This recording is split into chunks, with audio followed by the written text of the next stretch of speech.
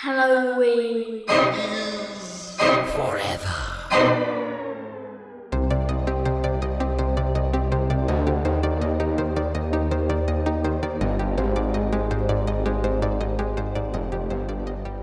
For those of you who tuned into the last episode where we talked about toys, I told a joke that at the top that vaguely was associated with toys, and I really had to stretch to make a comparison, and that's because I mixed up my jokes. So here's the joke that was supposed to be about toys. Okay, ready?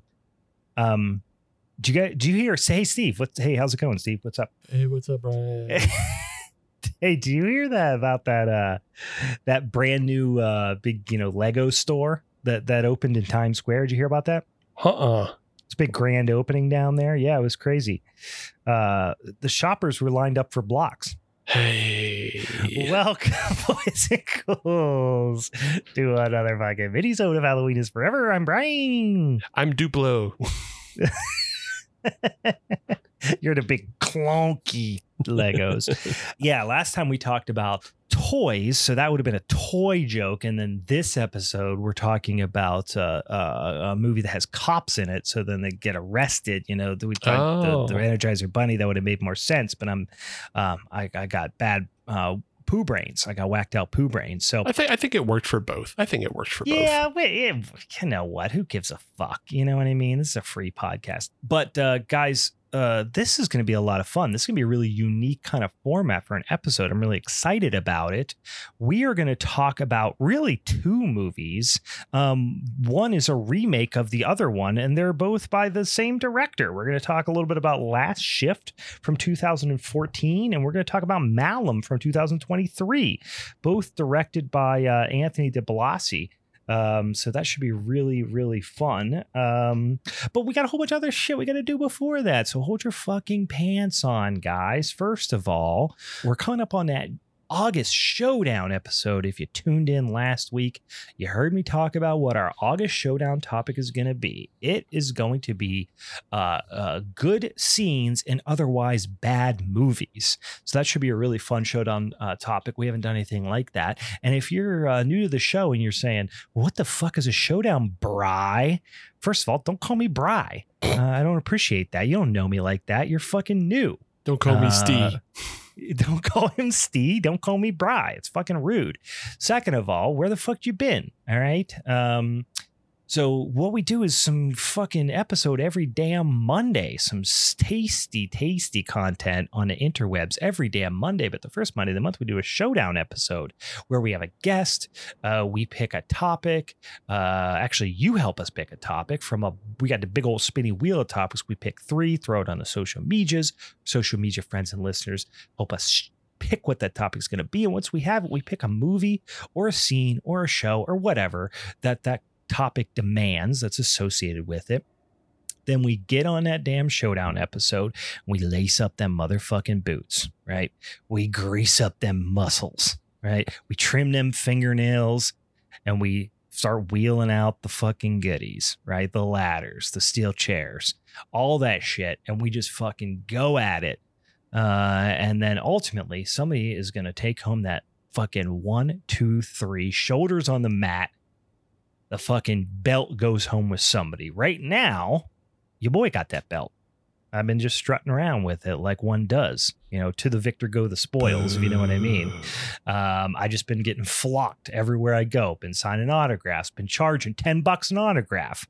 If you're not a Patreon subscriber, guys, by the way, if you want to subscribe to our Patrons, it's patreon.com/Halloween is forever. We'll talk about that here in a damn sec. But for August, that strap of mine, going to be back on the line in August. It's my birthday in August. So I'm going to be fighting extra hard. I guess that has something to do with it. That's how it works. If you want to help us pick those Showdown topics, you want to send us some suggestions for minisodes or just fucking weird flicks or something like that you won't think we should watch. We get a lot of cool stuff from our listeners on the Instagrams and the Facebooks and the Twitters. And now we got one of them old, what's that thing called over there that the big Zuck threw out there? The old thread. Go the old thread. Apparently shit's lighting up. Shit be tight over there on the threads, I hear.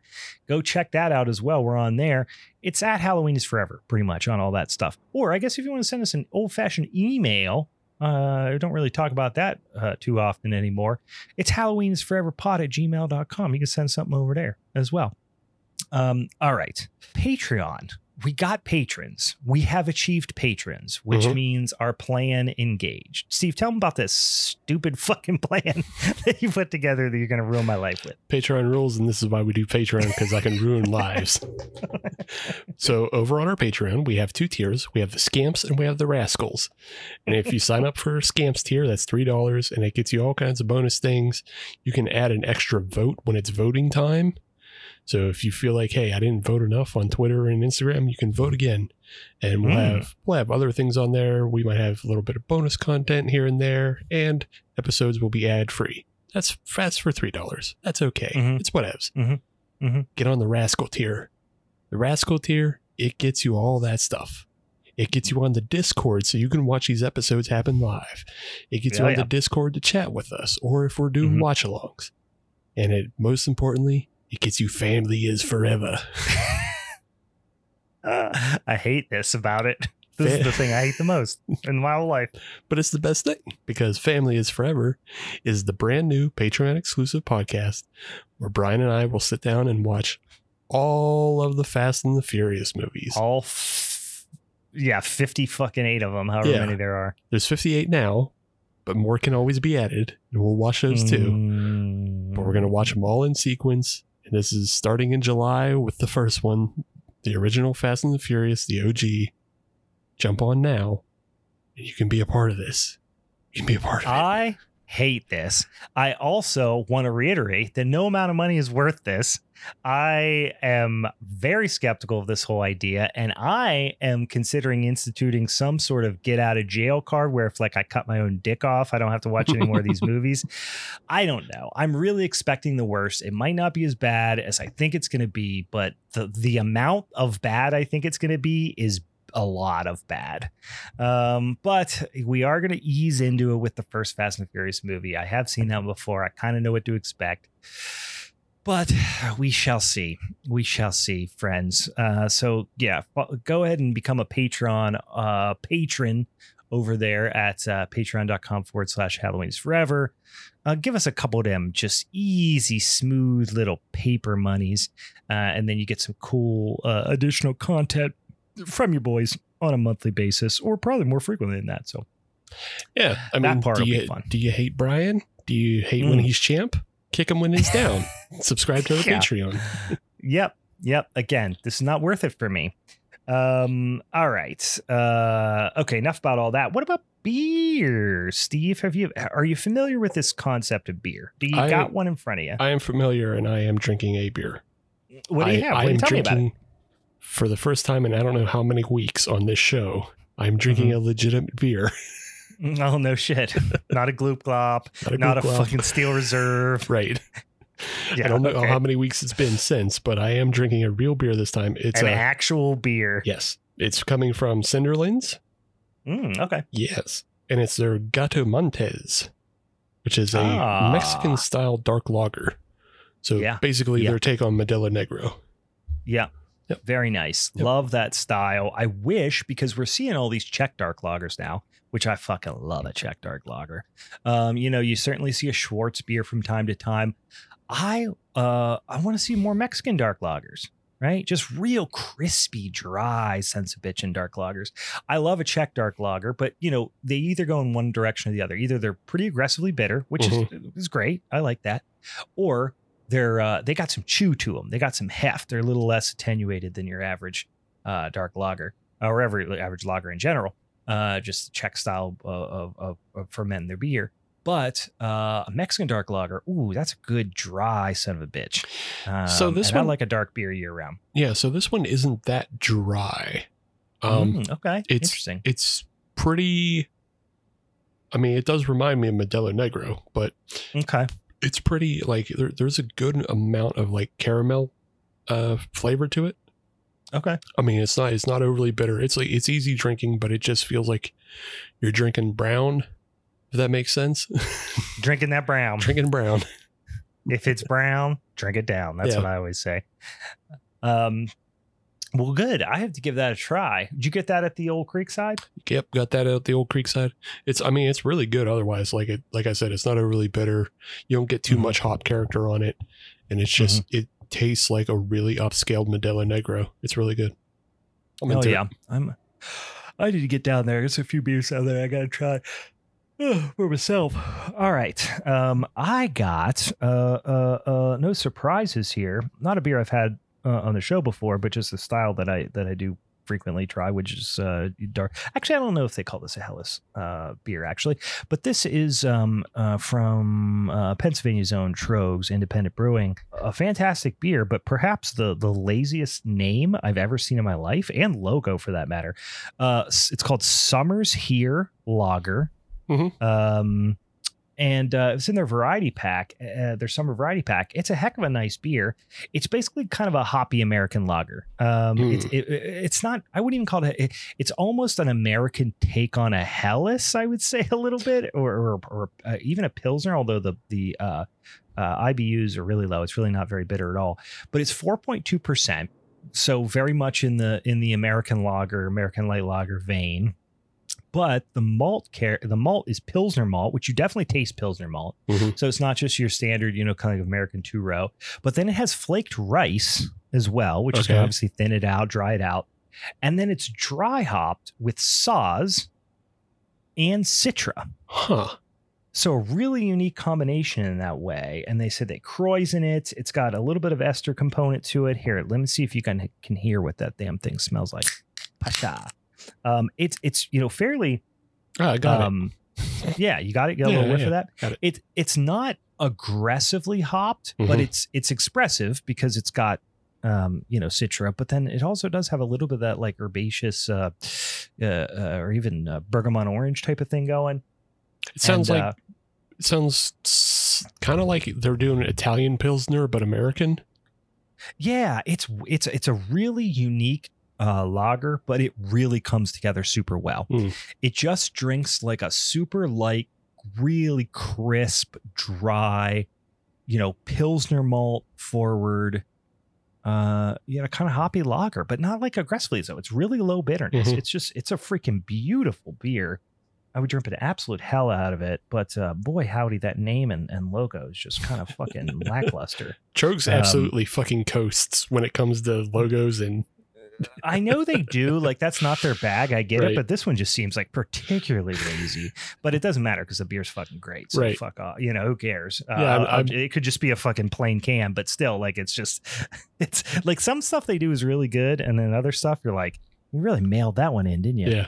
That one in, but they're like one step above Helltown, which Helltown just puts everything in the same black can and they go, I don't know, you figure it out. Right. Yeah, I guess it doesn't matter that much, obviously, but for a pretty big brewery. But yeah, heck of a nice beer. I would love if Trogs just did a pack with their lagers, and they just did this beer. They put Sunshine Pills, which is a fucking all-time great, Troganator, and then, I don't know, throw the fucking Helles back in there. That Helles that they put in the variety pack a while back was gorgeous. Throw all that shit in there. Keep the Perpetual out of there. I don't mind that beer, but they have one called like Haze Gem that's in that pack. Yeah. It's no good. It's kind of a stinker. Yeah, it's just do the lagers, man. Do the lagers. But I know Perpetual is like their I think at this point it's pretty much like their flagship, but yeah. Anyway, I mean, all their beer's good. Don't get me wrong. It's just neither of those excite me too much, but man, I wish I could just get more of just them dang old loggy beers. I'll start a change.org petition and send it to them for September. Yeah. Trogs, don't change your back on the lagers. Don't turn your back on the lagers. I mean, that's the fucking bread and butter here, guys. Anyway, what the fuck do I know? All right, let's get into these fucking old movies here. So this is pretty interesting. I'll reiterate kind of, what, and Steve, Steve, why don't you, because this was your idea. And I think this was kind of a fun exercise. What made you think of doing this? So we're talking about the 2023 movie Malum, but also The Last Shift, which came out in 2014. And I remember like I'd seen 2014 Last Shift about the time it came out. Mhm. Like it was, because I don't believe it got a big theater run or anything. It's a very small movie, and you can kind of tell that looking at it. Mhm. But I believe it came out originally on Amazon Prime, and I watched it. And preparing for this episode, I went back and watched it again, and like Amazon Prime had like my space saved. Of like, Oh, it really? was like, it's been years since I watched it, but Amazon Prime's like, well, you can continue with the credits or go back. And I was like, I'll start again. But Yeah, let me clean up this credits real quick. Yeah. But I guess, over 2020, 2021, the director, Anthony DeBlasi, and his partner, Scott Poyley, they both wrote the original Last Shift. And then they decided to come back and make Malum. And Malum is pretty much a remake of the original. Mm-hmm. There's a lot more added to it and everything. And like, I looked into why they wanted to do it. And they said, De Blasi said, we're proud of the Last Shift, but it was made on such a small budget and there's just things we couldn't do. Right. So they got the funding to come back and do it again. And I was like, okay. I kind of, the more I thought that was such a weird thing to do, but the more I thought about it, I think the alternate, if you really think you have a fantastic movie that you feel like you could have done more with, the more, the path, more, I guess, well tread would be to just do a sequel. Right. Right. And then just kind of, take some of the same elements and punch them up. But instead of doing a sequel, they were like, no, we want to dive deeper into this universe, if you will. Mm-hmm. But we don't want to tell a different story. We just want to tell this story in a different way. Right. So I thought it was pretty interesting. I actually really like the idea of doing that rather than like forcing a sequel that no one wants, or tells a different story that you don't want to tell. Right. Yeah. Yeah. Because I mean, it's not that no one. Well, yeah, no, because I wouldn't even want a sequel to The Last Shift. So, like, there's a lot of things that are up against making a sequel. So, well, what are you going to call it? Like, if you're going to do a sequel, not a prequel, it's like no JK, this is The Last Shift. Like, what are you going to call it? Last Shift again? No, you call it First Shift, and it's the devil taking the job. Yeah, I guess so. You have to do a prequel, right? Yeah, but I mean, yeah, if you know how The Last Shift ends, yeah, there's no sequel there. And it's fine. Mm-hmm. Like, that film is a wonderful, small indie film that's, like, self-contained. And it's a fun little haunt. Basically haunted house film. It's great. Yeah. Yeah, and I was looking up Anthony DeBlasi a little bit more about him, because I didn't recognize his name sounded familiar, but I didn't immediately associate him with any projects. But he worked on a lot of things. He worked on Midnight Meat Train. He was part of Clive Barker's production studio, Midnight Picture Show, and was like heavily involved with that. And then the movie I watched not that long ago from him was Extremity. Okay. That I watched, I think soon after it came. Actually, you know what? I think I watched it over COVID. So it might have been, a little bit after it came out, but it's from 2018. That was basically a, slashery type of movie based on, the whole idea of like, the super hardcore haunts. Okay. Yeah. But it was fun. It was a fun movie. I don't remember a ton about it. I think, and I might be confusing this with another one. I think we get a Tom Atkins in that movie, if I'm not mistaken. I have to go back and look. I don't know if I'm confusing it with another movie, but I remember I remember liking it. Okay. Yeah. So I mean, maybe I'm getting it mixed up with somebody else, or maybe I'm getting it mixed up with another movie. But I definitely watched it. I remember the kind of mask that's associated with it. But yeah, I'm not seeing a Tom Atkins in here. I might be confusing it with another movie that has a similar name. Yeah, I mean, you're right about like what the plot line is about it being about like those extreme haunted houses that like I wasn't completely forgetting. No. I'm not completely confusing it. I'm just interjecting Tom Atkins in a movie that he wasn't in. Right, which I want to do. That could be any movie. Yeah. It's okay to put him anywhere. It's fine. So de Blasi and his partner, they go on after Extremity though, and this is their next film after Malum is. And it's the kind of the high level of this is that you start the film with a female police officer who has a history with the police, and she's starting a last shift at a soon-to-be decommissioned police station. And she's basically just left alone, and what should be like kind of an easy overnight job turns into like a terrifying experience because it's full of damn ghosts. Yeah. And goblins. It's and the devil. Haunted. Yeah, devil, goblins, just a bunch of spook 'em ups. Yeah. Just a whole dang house full of spook 'em ups. Yeah. And so, oh, I just remembered the name of the movie. It's called Trick, that Tom Atkins was in, but the cover looks very similar. That's why I confused them, I think. Because the killer, the guy. Anyway, I won't get into it. But yeah, check out Trick, starring Tom Atkins. Check out Trick. It's not that great. So Malum departs from last shift like almost immediately when it starts, and this is like the first thing that like stuck out to me pretty big is that like. Last shift is so self-contained and small is like you basically just follow this rookie cop Jessica Lauren. It's the same name for both movies. Yep. But I like the way last shift starts with basically nothing. It's just her on the phone with her mom, then going to work, and then work is bad.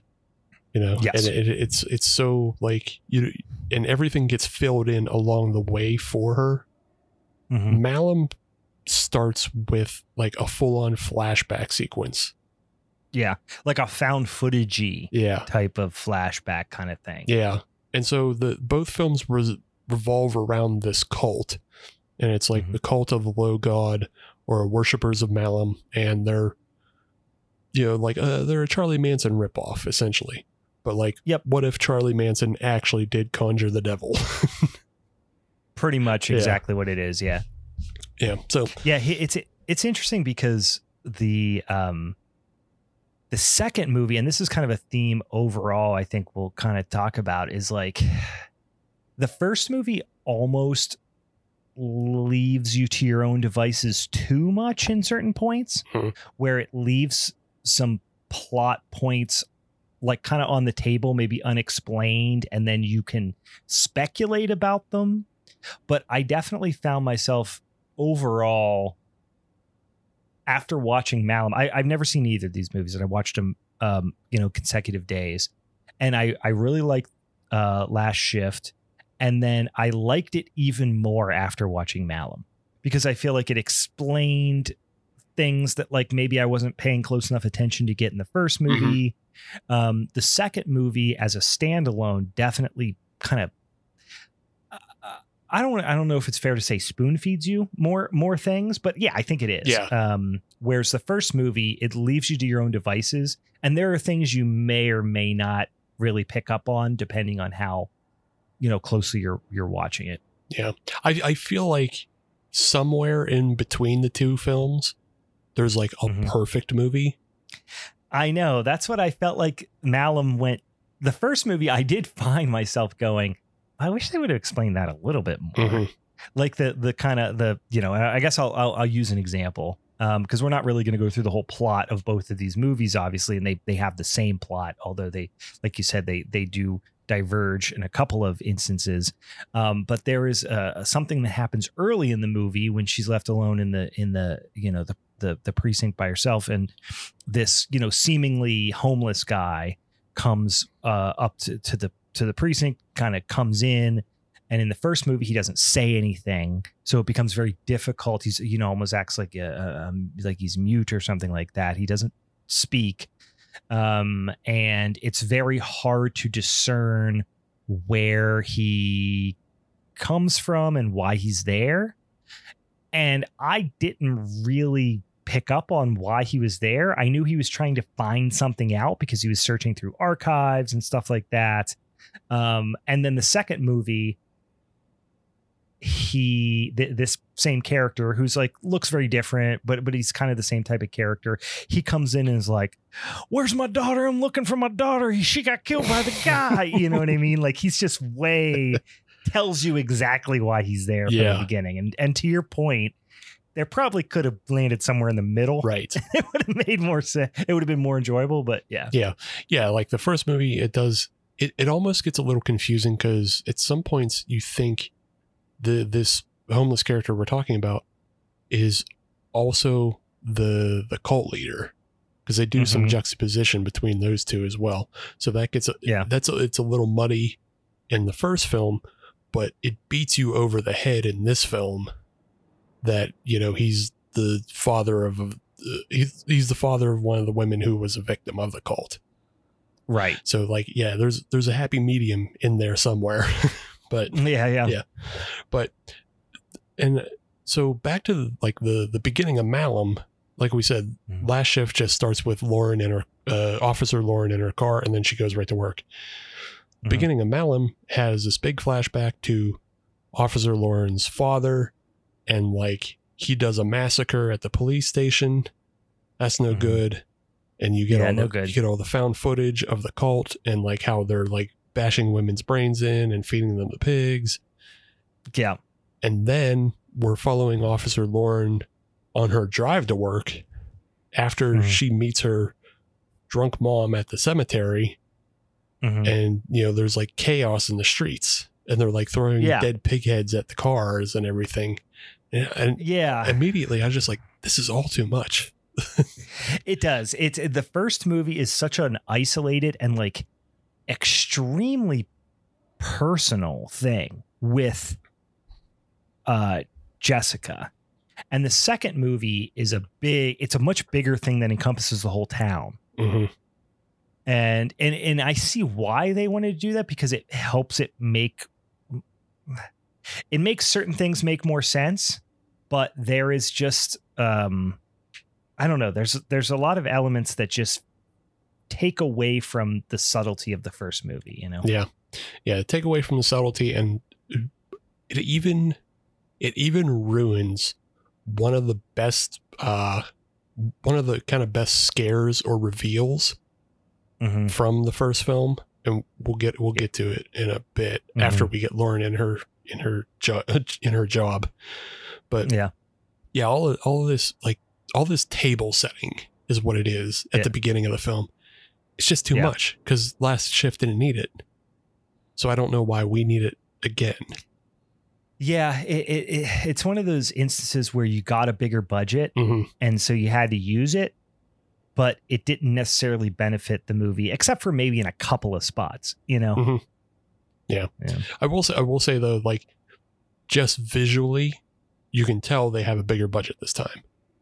Oh, 100%. Because like anything that's shot outside in the last shift is, it looks like it was post-processed up exposure a little bit, because, you know, they obviously can't light an entire street. So they just got to take what natural light they have out there. And like, you know, maybe if they had a couple 5Ks or 10Ks, they could, you know, light the area the actors were in. But otherwise it's like, we have no lighting for this. You know, so all the outside stuff doesn't look great in the last shift, but it looks fine inside, because that's, you know, you can control that. Right. And it is a very claustrophobic setting. I mean, in both movies, right? But especially in Last Shift, much more of it happens in the corridors of this station, whereas in the second movie, there's a lot more happening in like more open rooms. Yeah. They have more space to work with and everything, and but like that's the thing, is like it looks better because they have money for both better cameras and better production design. So like I feel like this film, or Malum, I gotta make sure I say which film, but I feel I feel like Malum does a better job at capturing kind of the almost Silent Hill aesthetic. It does. It feels like the whole thing is just is creepy. It feels like you're in this creepy. It just builds the world a little bit more, whereas the whole thing in Third Shift feels like a dream. Like you're just in one big dream. Yeah, because I maybe I prefer. I don't know, but it's hard to tell which I would prefer. Like I guess I would have to see like Last Shift occur in this setting. You know what I'm saying?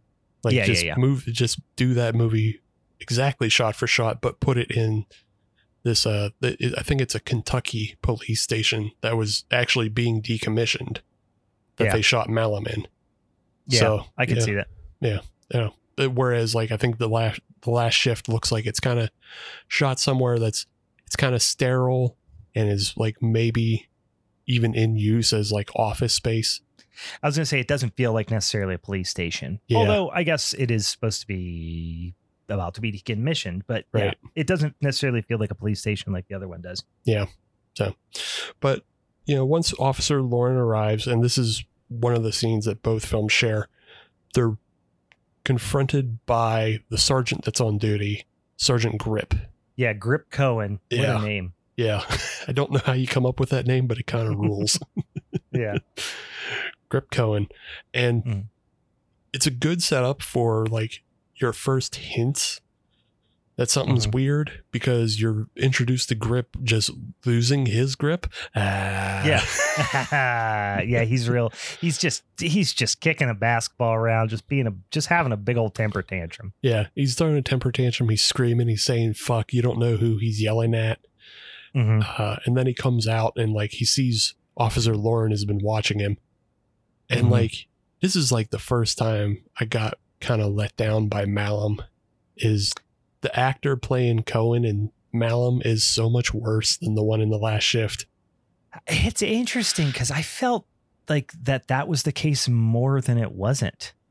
For a movie that has, undoubtedly a much bigger budget, most of the performances, I mean, not that there's a lot of characters, but I like the performances of almost everyone more in Last Shift. Yeah. Yeah, I don't know what that is. Yeah, definitely Jessica, the main character. I don't know if you agree with this, but in the first movie, I'm not saying it was perfect, but I think she did a pretty nice job in the first movie. But in Malum, I thought the performance was so flat by the actress who played Jessica. Yeah, I thought especially when shit hit the fan, it's just like she was almost not even responding. Yeah, at times. Yeah, when shit hits the fan, it gets a little weird, and I think that's also kind of the nice thing it's kind of the thing about The Last Shift. Jessica isn't necessarily responding to everything that happens in The Last Shift, because there's a lot of things that happen behind her or in her periphery that she wouldn't see. It's just there to scare us as an audience, because we see like a hanged body fall behind her. She doesn't see it, so she doesn't have to react to it. We just react to, oh no, she's in danger. Whereas a lot more happens to the Jessica of Malum, and she has to react to it, and maybe there isn't always something there for her to react to either. Yeah, that's true. I mean, I think that speaks to the larger issue with these two movies, or with Malum, is in Last Shift there is a lot of like, it's almost a mystery. There's a bit of a whodunit type of element to it. It's obviously supernatural horror and all this stuff, but there is a mystery being solved that Jessica is not entirely aware exists. Like, she's not there to solve a mystery. You as the viewer are kind of piecing together a bit of what she already knows versus what's happening and how they connect. And then things are being uncovered as you go. Even, the one element of the calls that are coming in, like you think it's a victim and all this stuff. In Malum, there really is no mystery. Like, she's there to find out about her dad. She's shooting locks off of lockers in the first 5 minutes, whereas in Last Shift, like, she's eating a sandwich kind of timidly by herself, So it's like the Jessica and Malum is just there to fuck shit up. She pretty much she already has a lot of information coming in, and then like even the mystery around the phone calls, like it's just her being terrorized more than it is her and the audience coming to realizations together. Right. Yeah, because the phone calls in Malum are the actual cult members that are left over calling to terrorize her, and then she calls like the police, the real police station, the one that's up and running, and they're like, well, we can't do anything about that because they're all over the town, so just lock up and be safe. Whereas in Last Shift, it's much more like you're saying, it's a mystery, because she's getting calls when she shouldn't get calls, and then she's trying to get the other station to like look into it and figure out what's going on, because she has nothing to look into it. Yeah, it's like a supernatural mystery, Mm-hmm. whereas Malum is like a Attack of the Killer Cult movie. Yeah. It's almost Assault on Precinct 13, but you never see outside the precinct. Yeah, rarely, right? Except for her drive into work, basically. Yeah.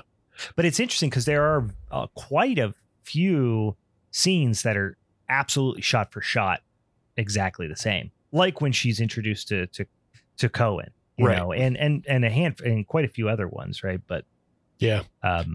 Yeah. And the a lot of them try to be shot for shot, or they're very close, and then some of them just fall apart.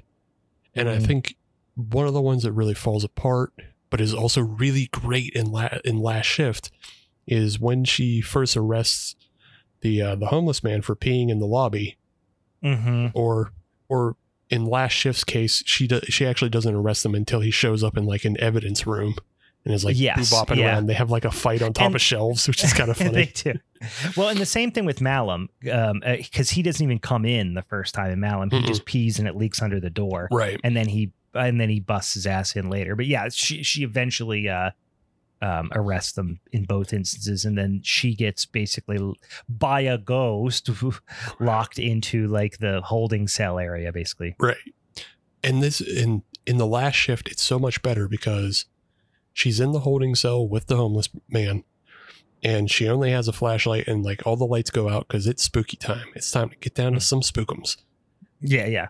And the sound design is fantastic in the Last Shift because they make it binaural, and you can hear the homeless man in one ear and she's in the other ear. And she like at one point drops her flashlight and you hear the flashlight roll between the speakers. Mm-hmm. And then like you get this great reveal of the flashlight turns on and is shining in her face, and she's like yelling to get the flashlight back. And then the flashlight pans over and shows that the homeless man is in the corner. So it's a third somebody holding that flashlight. And then she freaks the fuck out. Right. Yeah, it's really effective in the first scene or the first movie. And the second movie, maybe it's because you see it coming. I don't know.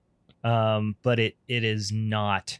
Yeah, it's just not as effective. Yeah, I mean, in Malum, like there wasn't any of that sound design, and also when the lights go out, they don't fully go out in Malum. Like you still see like outlines of Jessica and everything. It's way more effective when it's pitch black. You don't get that Shift. Exactly. Yeah. Yeah. They it's like they tried to do a lot of punching up that didn't really add to it. Even like the hooker scene, you know, where you meet like Marigold or whatever, the hooker. Yeah. In the first movie, and I think it's the same actress too. It's the same actress because she's also de Blasio's wife. Oh, okay. Yeah. In the first movie, she's just kind of a hooker with a heart of gold kind of thing, you know, outside smoking a cig, and she gives her a little bit of information, but it doesn't feel like an exposition dump. It's just like, hey, I'm a nosy, and you know, I'm here to, you know, just give you some information.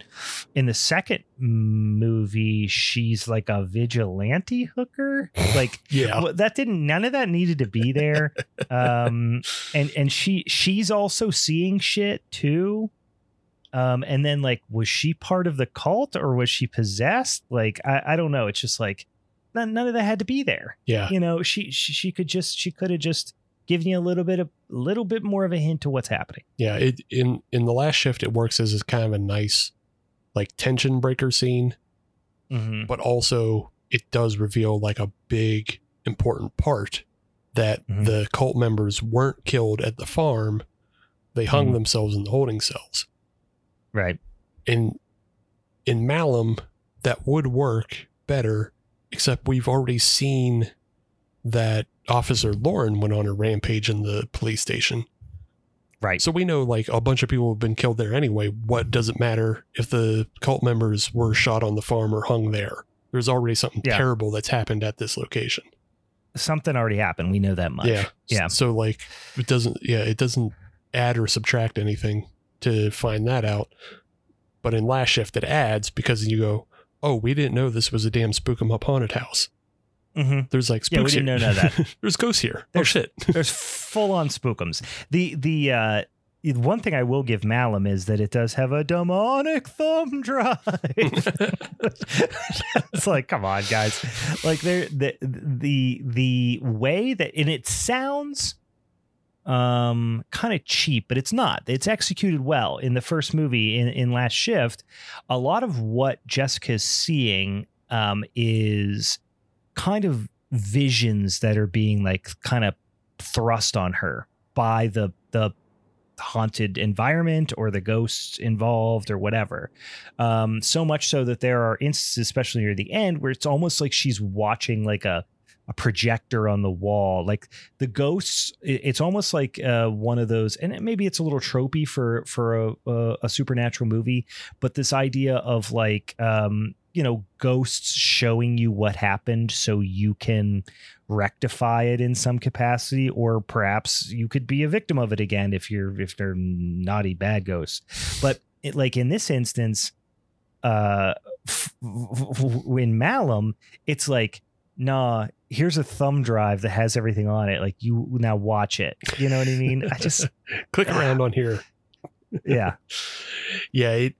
Because again, in the Last Shift, like they have interviews with the cult members playing on TVs, and like the ghosts just turn the TVs on, and Jessica's like, oh, scared, but information. Yeah.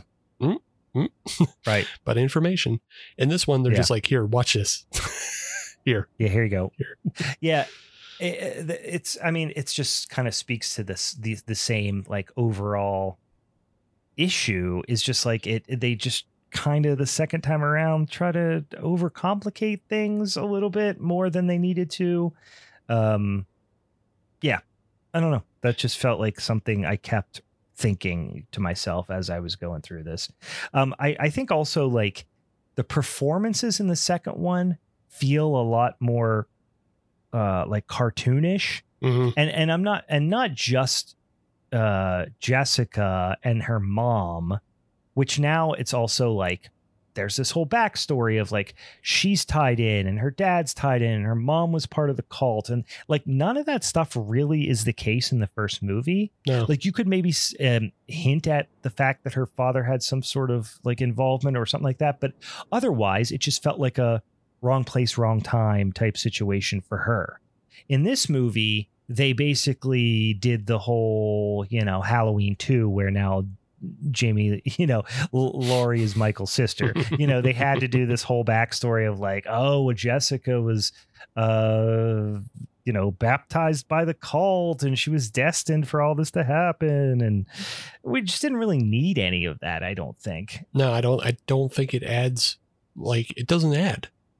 Mm-hmm. Like, they probably put it in as a justification for her like being chosen by Malum, but I don't know that you need that to get chosen by the demon. Wrong place, wrong time. Yeah, it could just be that because she's the daughter of the cop who took them down in the first place. Yep. Now that's their revenge. Because I mean, you even get kind of a scene between the cult leader and Officer Lauren, Jessica's father. You get a scene between them in the interview room where like he's basically like, okay, well now I'm going to take everything from you. Yeah. And that's all you need. You don't need the anointing or anything. You just have the cult leader say, I'm going to take everything from you. And then that's it's revenge. Yeah, it's a revenge. That's all. Yeah, and the what did you think about the cult itself, and particularly, so the main guy's John, right? So it's John. In the first movie, it's in the second movie it's John Malum, so it's named after him. In the first movie, it's John Michael something. It's John Michael Payman. So it's kind of like it's also like another demon name because there's the Payman demon that from Hereditary people would remember. Right. So he. In the first movie, it's very Manson-y, especially it's almost like a Manson-y with a little touch of Rob Zombie. You know what I mean? Like they're real greasy, real grimy. Yeah. Where in the second movie, he almost reminds me a little bit of a cross between Manson, but like a little bit like the cult leader from Mandy. Like he's a little bit more like well kempt and he's a little bit more like vapid or something like that. Like he's got like kind of fancy clothes on, Right. Not like fancy, but he's got, he's a little more stylish. Yeah. But the whole thing between them, the mom, they all felt way more like cartoonish in the second one, which if you saw in the first one, you'd be like, oh, they're like a bunch of like greasy haired, like, mountain hippies or whatever. That seems more cartoonish, but it's actually the inverse. Like the performances really make it feel the opposite. Yeah. They definitely feel more crust and gutter punk cult in the first one, whereas this one feels like hipster cult. Because they're, they're nice and well dressed. They have their song, and like he has like his big furry collar that it's just like, eh. Let me ask you this. This bothered me, and I might have missed it here. There were like three things that really stuck out with me. So the first one was and this is more just like, I don't know if it felt lazy or I was like, why did this need to be the case? But the whole idea of tying in Jessica as having been baptized by John when she was a kid, and John, and her name's Diane, who's Jessica's mother, had a relationship with John as she was in the cult and all this stuff. So then you're like, okay, so now time has to have passed, right? Why? But then John is, of course, the same age. So I'm like, what happened with the time frame here? But then the mom just explains it away by going, John found us after all these, and he hadn't aged a day. Yeah. Did you? It's like, what the fuck? Yeah. Like, I understand that you had to explain that away, and you're trying to suggest that there's something supernatural going on with him, that he's not aging. But like, I don't know. It just felt kind of scotch taped together a little bit. Because like in that flashback, the woman who's playing Jessica's mother is a younger actress, so they have a young version of her mom, and then there's her mom who's like an older lady. But then the guy who plays Jessica's dad, it does not feel as old as he should be, because I think he's basically the same actor all the way through, but also he doesn't feel old enough to be that old. No, he looks like actor old. You know what I mean? Where like he is probably well into his 50s, but he's an actor and he like dyes his hair and whitens his teeth and gets Botox and all that stuff. The other thing that bothered me about this, when the mom came, because the doors were chained up. Remember they locked her in? Yeah. But then when the mom comes, the chains are on the ground. Yeah. And they actually not zoom in on them, but they actually like pan the camera to the chains on the ground. Well, yeah, they do a close up of it. Yeah. Yeah, but what are we meant to think, that they removed the chains to let the mom in? I inferred originally that she let herself in and that like she was still part of the cult. Okay. That's why I inferred, but that's not how it ended. So it just, it's not how it. Yeah, that bothered me. And then the other thing was they tried to explain it away earlier, which I'm confused by why it had to come back later. Which whenever Jessica in Malum, like I said, she goes 0 to 60. She's shooting locks off shit. She's in there just having fucking crazy hallucinations 5 seconds into the fucking movie, whereas you really build to that in Last Shift. And then she calls the cop, the chief or whatever, the sergeant, I don't know, calls him at home and is like, hey, what's up? I'm seeing shit out here. She doesn't even really try to, like, she just breaks down pretty quick. And she's like, I can't do this. This sucks. I'm seeing things. And she's like, he's like, don't go. Did you go in the holding cells? And he's like, yeah. And of course we know like the holding cells, like where they killed themselves. That's like a very, apparently the most haunted place. And he's like, don't go back in there. There's black mold everywhere. And then so like, okay, whatever, you explain that away. But then later on, they go as far as to make like CGI black mold on the walls. Yeah. And the black mold is maybe symbolic of the haunting. And I don't know. It just never comes together. I think, and when I was reading interviews about like why they made Malum, one of the interviews they're mentioning, de Blasio mentioned like there was black mold in that police station. And I feel like maybe it was just like a quick inspirational thing that they're like, oh, we should incorporate that because black mold makes you crazy. You know, it wasn't maybe not a thing that like they thought through, and it's just a thing they saw on set and were like, oh, wait, what if? Yeah. Yeah. I guess it just feels out of place. Like it never circles back around. Like if it was there to cast doubt, like it would have made more sense in the first movie. Because then you're like, is Jessica crazy? Is she not actually seeing this stuff? You don't know. And then ultimately that's what you come to kind of question is ultimately Jessica was we're jumping towards the end here and we're obviously spoiling this, but ultimately Jessica was kind of a unreliable narrator ? Or she was overcome by the ghost or whatever, and she ultimately ended up basically killing innocent people, right? Thinking she was doing something right. So that it would have made sense in that context, but that really never happens in Malum. Like that scene carries out where she's chasing the cult people through and just blasting them. Yeah, and, she's doing that whole scene.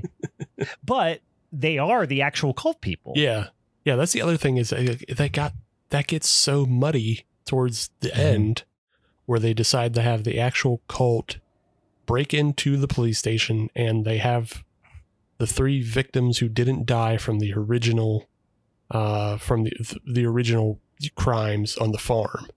They have those 3 victims, and they're going to kill them as sacrifice in the police station now on the anniversary. But it gets so muddy and confused because you've seen so many unreliable things at this point that it's hard to know like who's real and who isn't. And you have Jessica blasting, and you have these women we're supposed to feel something for, but they're just dying on camera, and it doesn't totally matter. Yeah, like the one that gets her like throat cut when she's like laying in the hallway, and like why, like that was pretty unceremonious. And then, they're trying to mimic, I think, some of because the first movie had some really great, surprising. I mean, yes, they were jump scares, but they were more like you didn't expect what was going to happen kind of thing. Like when the little, like when the meet cute happens between her and like the flirty cop. Oh, that's such a perfect scene. In the first one, it's so great. And when he turns around and it's fucking Sixth Sense shit and his head's blown apart in the back. Yeah. You did not see it coming. No, it's like, I wanted to focus on this scene a little bit because it's so perfect in The Last Shift. Yeah. And it's so wrong in Malum.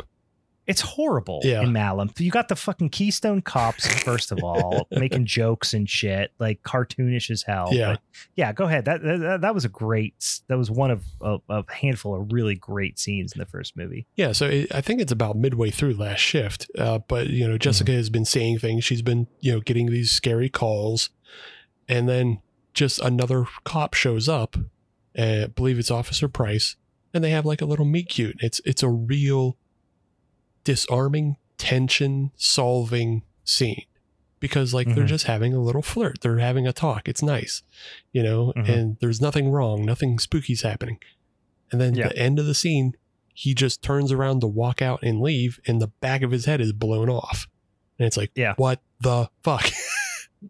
And then he just gingerly, and it's not like now I'm gonna scream at the camera or my head's gonna shake or something. He just turns around and gingerly walks out, and it just walks out, and you see him walk past the window as he's exiting, and she's like, what the fuck? And she's so stunned it takes a minute for her to like go after him, and by that point he's gone. Yeah he just disappears around a corner, and it's like, fuck, ghosts, bad ghosts. Goddamn. In Malum, flirty ghost. It's handled so poorly because one, we get a scene at the beginning of the film, in the massacre scene, we already see this Officer Price. Yeah. We already see him. So now kind of tension is already heightened when he shows up again. Yes. Because we know he was at the scene of the massacre and we know he has history with her father. So already you're already on high alert as an audience member, perhaps more so than Jessica. Yep. Then it's just the way the scene plays out, like because it's two cops in this case. It's Officer Price and then Officer Fat Cop. I don't know. Yeah. Like just Officer Punching Bag is all this guy character was. Yeah, he's just being real mean to him. Like it's like he doesn't really add anything at all. No. Just I think they thought they were gonna disarm things with humor, maybe. I don't know, but it didn't work at all. It didn't work because it was mean. Like he's just being like straight up mean to him. So it's not disarming. It's just like, oh, here's a fucking bully cop who was at the scene of a massacre. Wonder if I can trust this guy or not. Yeah. Right. But then like he takes her to a locker room and shows her the shotgun that, her dad killed everybody with.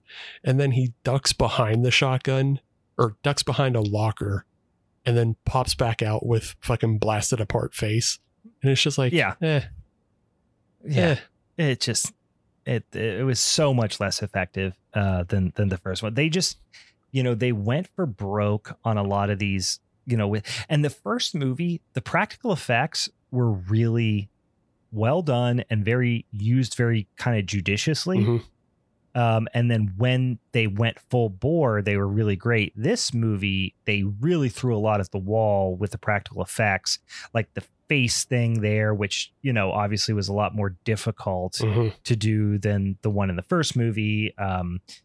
There's two scenes in this movie, practical effects wise, and I'm like, why did you go that hard? It doesn't make any sense. One is when the, woman who, in the first movie, the one woman who's like kind of crawling on the ground, like kind of chasing her, you get a look at her face and, she's got the blood and the thing over her head or whatever. In the second movie, she's got like her face. It's the girl who got her face smashed with the baseball bat, but it looks more like the fucking monster from Stranger Things or something. Yeah. Like it just really is bad looking. It looks like the monster from Stranger Things if it existed in the Beetlejuice universe. Like it looks bad. It takes you out of it. And then the second part where I was just like, why do this, was when there is another character. I think she was one of the victims.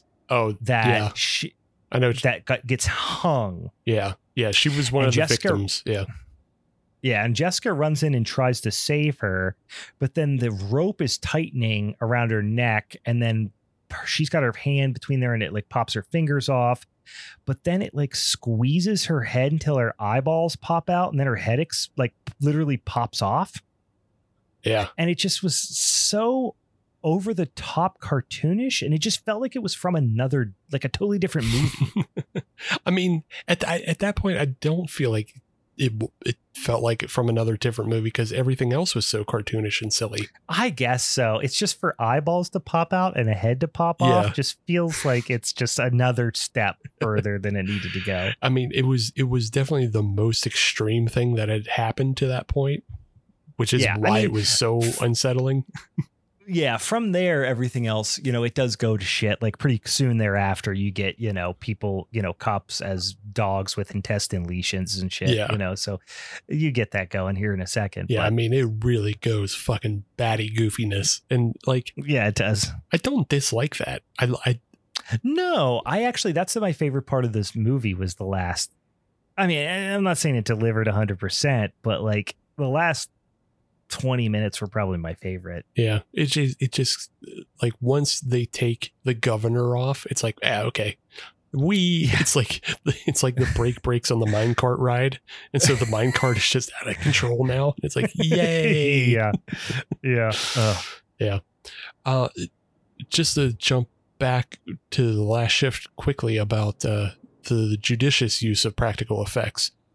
When Officer Price is reintroduced at the end of the last shift, and he just puts his fingers in his mouth like a gun, and then blows his brains out again.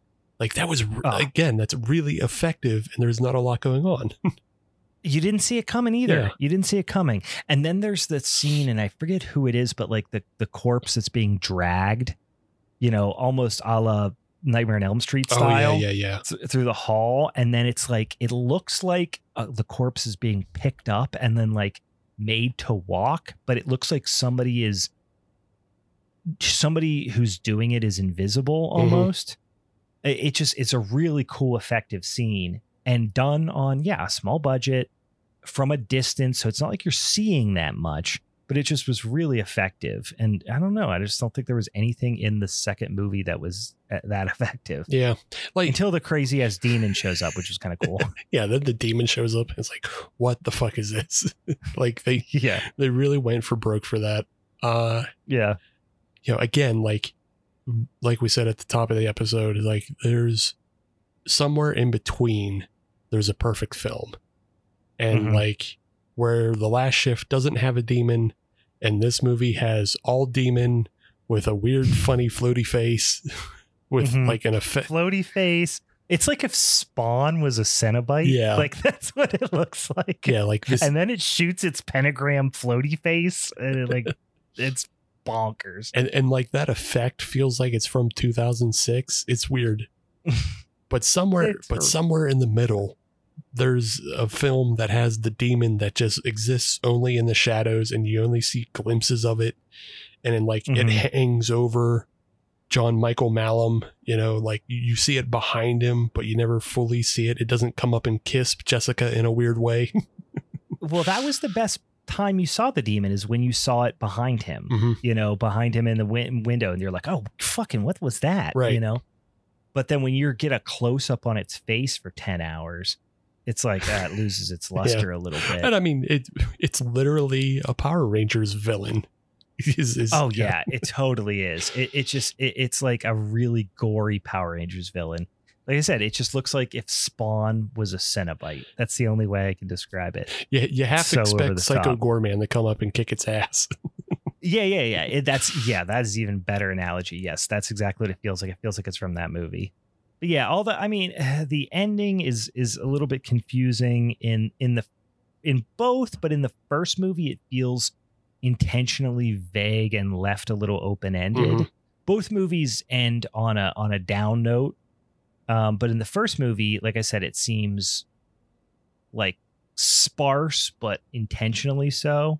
In the second movie, it just like really explains things almost too much, where it's like you're really hearing everything that John is saying. It's like as something happens, then they snap back to John saying, here's the thing I said was going to happen. It's happening, and then,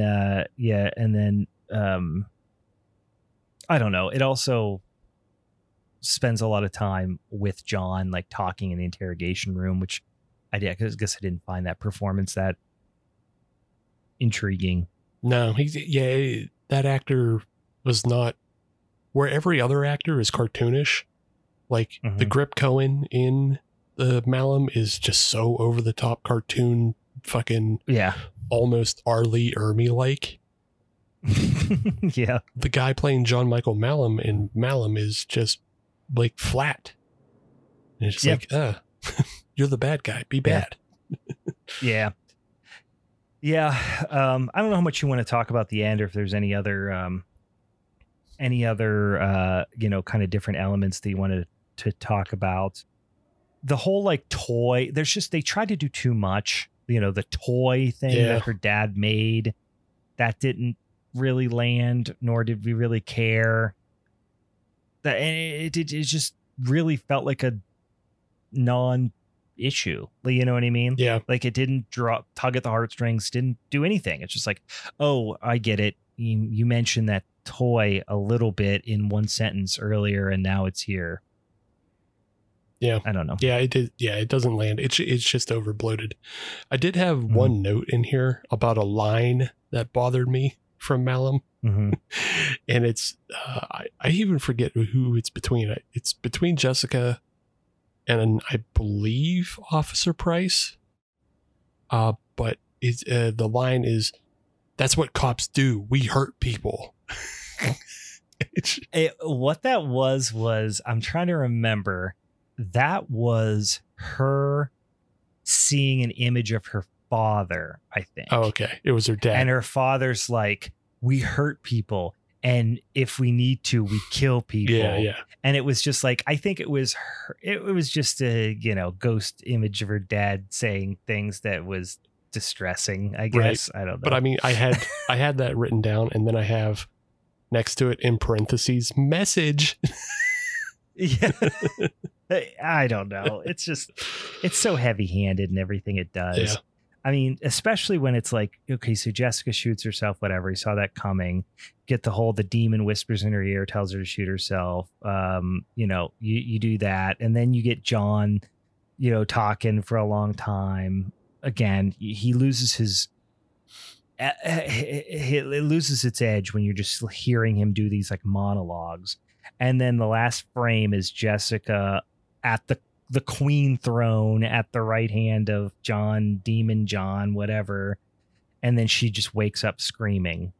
And it's just like the first movie, you feel like you're spiraling towards like something you don't quite grasp until the last couple scenes. Like this one's like the last couple of shots were like, we get it. She's beyond, like, she isn't coming back from this. Mm-hmm. You know what I mean? Like we saw her shoot herself, for God's sakes. Like we don't really care what happens after this. Yeah. That was exactly my feeling as well. It's just like at some point it becomes like there's no coming back from this, and there's no more mystery either. That's the other, like the last shift has mystery almost up to the end. Of like, oh, you're unraveling things. Everything's unraveled at this point, and she's gone to the point where she's just shooting people in the hall.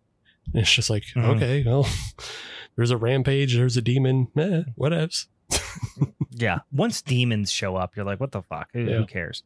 I do really appreciate that Amazon Prime tried to play Frogs right after this. Sick. Like right after it was over, it was like, all right, ready to watch Frogs? I was like, oh, hell yeah.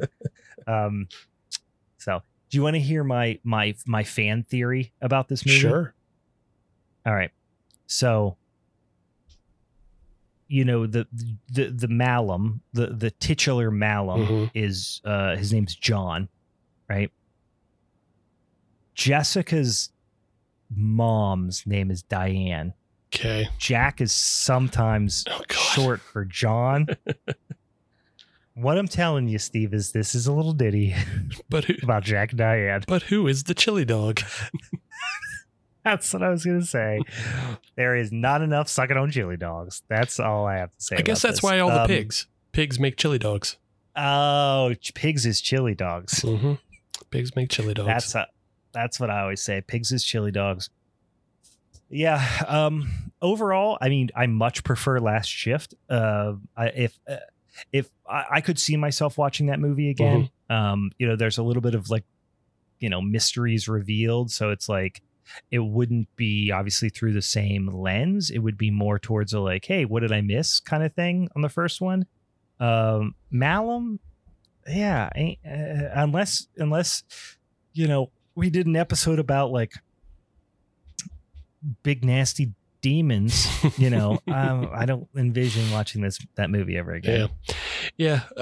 Last Shift works really well because it doesn't have a cold open. It just starts you off in the film, and it's a constant ramp up. Mm-hmm. Like it just goes up all the way to the end. Malum starts you off with a bunch of crazy shit with the cold open, and you're like, okay. And then you kind of calm down, but then it's constantly throwing things at you, and like it's not paced nearly as well. Yeah. And because we've mentioned so many things that wind up not mattering in the end. It's hard to pay attention to what does matter. That's a good point. It all gets mixed together, and it just feels like and then by that time you're like, demons, gunplay, who cares? Yeah, bloated. Bloated is the best way. I think you described the second movie. But you know what? It did ultimately make me appreciate the first movie a little bit more. So, yeah. But the second movie does look nice, and it does have Big Demon Guy. So, I mean, it has its pluses. I'm not mad. I watched it. It's not like I disliked it. It's just I like the first movie a lot more. Yeah, I think. My suggestion is absolutely watch Malum first, but then go back to The Last Shift. I feel like it kind of jaded me watching The Last Shift first. Yeah, you're probably right, but it made me like The Last Shift more. So I almost wonder how I'd feel because it's just more just a more scant movie. I wonder if it would detract from after you saw all this craziness in Malum. You might be expecting that and then be let down by no big demons or something. Maybe. Yeah, I'd be interested if I could go back in time and watch Malum first. I'd be interested to see how I feel about it in comparison. But yeah, it's they are for being essentially the same movie and the same director, they feel wildly different. They don't even feel like the same director. No, not really. But anyway, guys, that is Last Shift / Malum. Anthony DiBlasi double feature here, guys. Definitely worth checking out both of those flicks. Streaming on the internets.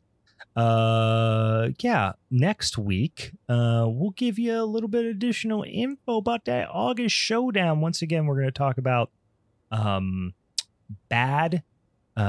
good scenes and otherwise bad movies, which I'm really looking forward to. And we're going to tell you about our guest host for August. We're going to talk about what movies we're going to talk about. We're going to do a bunch of good old spooky shit next episode, as we always do on this here podcast.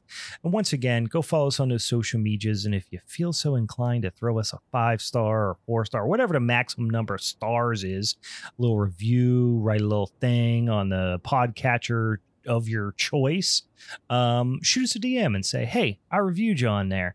And I'll send you some damn old Halloween's Forever stickers in the mail. Perfect for the upcoming spooky season. You can do crimes with them. Put them on,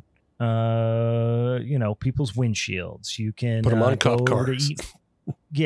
Cop cars. Go over to Eaton Park. Slap them on the mirror in the bathroom. Do whatever you got to do. Just do crimes with them. All right. Anything else, Steve, that we're forgetting? Nah, man. That's it. I'm going to go check out Extremity or maybe Trick with Tom Atkins. Yes, I do both because I would be surprised if they are as close in my mind as they are. Yeah. Like in my brain, I'm thinking about them as essentially the same movie. Although I think Extremity, is the extreme haunt one. And then Trick, I believe, mostly happens like at Halloween. And it's like a serial killer around Halloween. But I think they have like similar kind of mask features. But okay. I'll go double check Brian's work and see what's up. Let me know. Let me know how you feel about this. All right. For the Halloween's Forever crew, I'm Brian. I'm Steve. All right. See you next time, you spooky bitches. Bye. Bye.